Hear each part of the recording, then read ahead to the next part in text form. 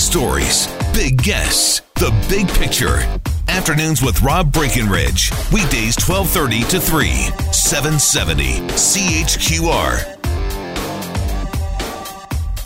We're continuing to discuss and engage with the BC government, with the Alberta government. We're making sure that we come to the right place. Well, the right place sounds like a good place to be, which I suppose we're not there yet. Okay, not breaking any new ground there necessarily, Mr. Prime Minister. But nobody wants to see this, and yeah, it's not Alberta's fault that it's come to this point. I think, as you heard during the news there, Jason Kenney is right that we didn't start this. Does escalating this fight get us closer to a solution? I suppose time will tell. If nothing else, I guess it forced the Prime Minister to speak to all of this today. But despite that, I don't know that we're any further ahead. So there's a lot of bitterness toward BC, and I suppose in that sense, there's not a lot of objection to the measures announced yesterday by the Premier that the AGLC will cease the importation, for now, of BC wine.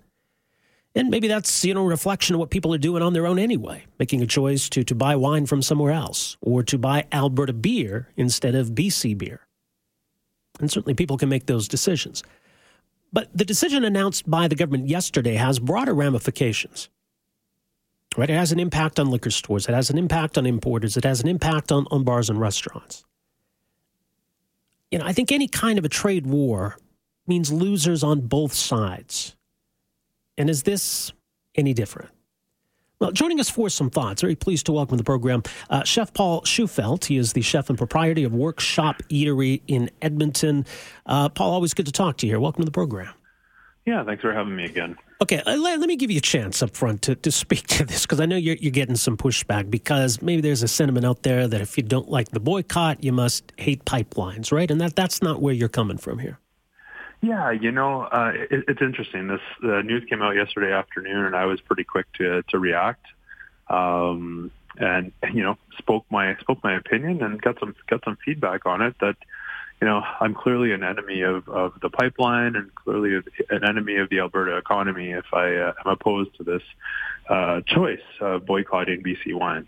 And that couldn't be further from the truth. I mean, I'm a small business owner. I'm a restaurateur here in Edmonton. I completely understand how positive, having the pipeline go through would be on the economy as a whole and would trickle down to restaurants and other businesses like myself. I'm not naive to that fact. I'm frustrated with the fact that this is just, whether it certainly wasn't directly intended, but it's just another thing impacting us as a small restaurant owner. 25% of my wine list is currently BC wines because they make fantastic product. They're, as local as we're going to get for Canadian wine. Why wouldn't I want to support them, and why wouldn't I want to carry their product up until this happened? So, we're sitting here, for me, it just feels like another straw on the camel's back of a small restaurant owner. And I'm sympathetic to that, because we've talked before about, things like the minimum wage and the carbon tax and other policies, that these get dumped on small businesses, and then it's, you guys figure it out. So this just seems yet another government policy that's being dumped on you, and now the government's saying, well, you figure it out. Exactly. And that just, literally there's no real layout of what this looks like or when it's going to happen, or they're not giving us any time to adjust. It's sort of, okay, we've closed the tap to you being able to get wine from BC, figure it out from here. And then that's all well and good. And if that's the case and that's the direction we're going to go, I certainly want to support Alberta oil workers and want to see this pipeline go through just as much as anyone else. Give me the chance to figure out what plan B is. As a small business owner who works in his business every day, I've got a lot on my plate already. Now I've got to kind of stop what I'm doing and go, what's the option here? Is this thing going to last 2 weeks or a month, and I just take them off the shelf for a few weeks and it is what it is? Or are we entrenched in something deeper here? And do I need to now spend time and money and efforts and do the research and find wines that, fill those gaps on my list, and then spend the money to train the staff and reprint menus, all those sort of things, and get people back up to speed in a timely fashion, all while still trying to do everything else I do on a daily basis. Right. Well, that's the thing with something like this. I mean, maybe this will be resolved tomorrow. Maybe this will still be dragging on a year from now. We don't know. Yeah, right? We really don't. So you're going to redo your menus, and all of a sudden, we've all made up and everything's fine a week from now, and then you get to change them all back, right? Yeah, and I mean, for me, the issue, and I'm no politician, and I don't know how negotiations work with respect to politics, but I can understand how negotiations work in business. And I look at this going, if I'm in BC and my counterpart across the table is saying, okay, well, you don't want to give us a pipeline, we're going to take away your wine. Well, in my very limited understanding, the GDP in BC was $250 billion last year, $2 billion of which came from wine revenue, 11% of that which was actually shipped to Alberta. So in the grand scheme of things, is a fraction of 1% of revenue being sucked out of BC really going to have an impact on them, or are they going to find another way to sell those wines somewhere else? I guess, from your perspective, if people decided on their own that we've had enough of BC, we're going to go to Chef Paul's restaurant, but we're not ordering that BC wine, the hell with them. If there were no demand for that wine, I guess you'd have a potential problem anyway, wouldn't you? Yeah, fair enough, right? But I think it should be in the consumer's hands to make that choice. Hey, if you don't want to buy the wine, no problem. It sits on the shelf, and then at some point I'm going to have to take a look at my list. And I change it 3 to 4 times a year anyways, but I'll take a look at the list and what's not moving, we will address and deal with. But now our hand has been forced rather than making those decisions based on what our consumers actually want. And have you noticed any drop-off with people's demand for BC wine? Are people making other choices? Anything that you've noticed? I'm on the front lines a fair amount, and most of my interactions with customers, I haven't really heard that brought up. I know there were some restaurants in Fort McMurray that were pulling all of their BC product, be it wine, food, seafood, produce, those sort of things. But I don't feel like I'm not hearing it from the guests. And I don't talk to everyone, and not everyone's just going to come out and say that, right off the bat. So I can't say that that's, the general consensus, but I certainly don't feel like this was on anyone's radar, to be perfectly honest. It caught me completely off guard yesterday. Mm-hmm. I never even thought something like that would be on the table. Yeah, we were all caught off guard. It was quite a surprise.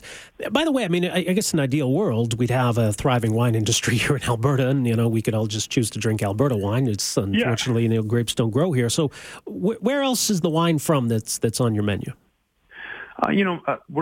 Our menu is fairly basic in that most of our stuff is New World. So, lots of stuff from California and Australia, a little bit of Italian and some Old World, but mostly New World wines. And then, as I said, about a quarter of the list is made up of Canadian wines, a couple of which are from Ontario and Nova Scotia. But for the most part, they're from BC because that's where we get to go away, and that's where we have gone in the past, and it's fairly close. It's a short plane ride. We can do some research. We can find wineries that we like and want to work with, and there's a great working relationship. It's not like I can fly to California or over to Italy or France 3 times a year or a couple times a year to really do that research, right? So right. Well, and I guess in the meantime, as you say, you still got BC wine in stock. I guess if people order it, you can still serve it.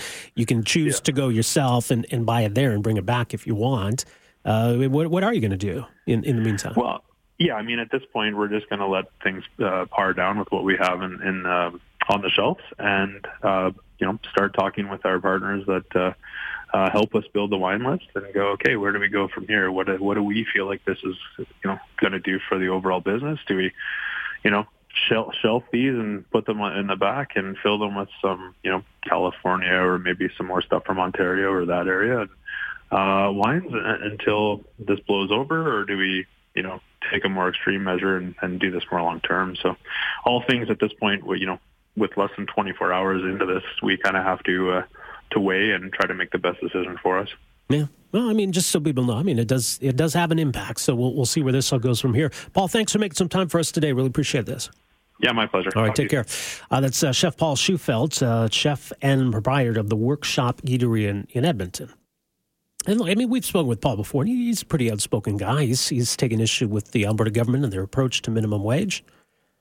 And as he sees, it's all kind of in that whole same context where provincial policies are impacting small businesses, and this is something else they have to adjust to. There's also a statement today from the Consumer Choice Centre. It says, sparking a trade war within Canada will only hurt consumers and producers in both provinces and come at a significant cost for Canadians who don't want their favorite drinks to be used as pawns in political debates.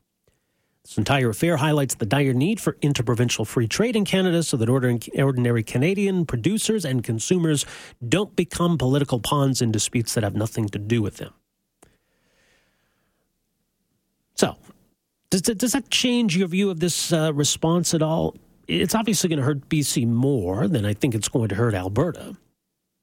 I mean, BC might retaliate in some way that perhaps could hurt businesses here in Alberta. But yeah, when it comes to beer and wine, it's pretty lopsided in terms of what goes from here to there and what goes from there to here. I mean, obviously, unless you count mead and other things like that, we're not making any wine anyway to send to BC, and not a lot of Alberta beer gets in there either, unfortunately.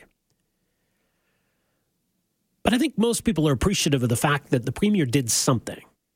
That's not just talk, it's not just rhetoric, that it's action, it's measurable, it's something. It's something they'll notice, it's something they'll feel.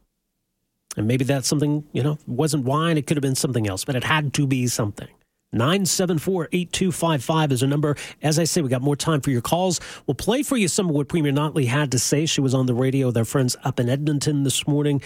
Some other stuff to get to here as well. But as mentioned, more time for your calls and your text. We're back with more right after this. Afternoons with Rob Breckenridge, starting at 12:30 on News Talk 770 Calgary.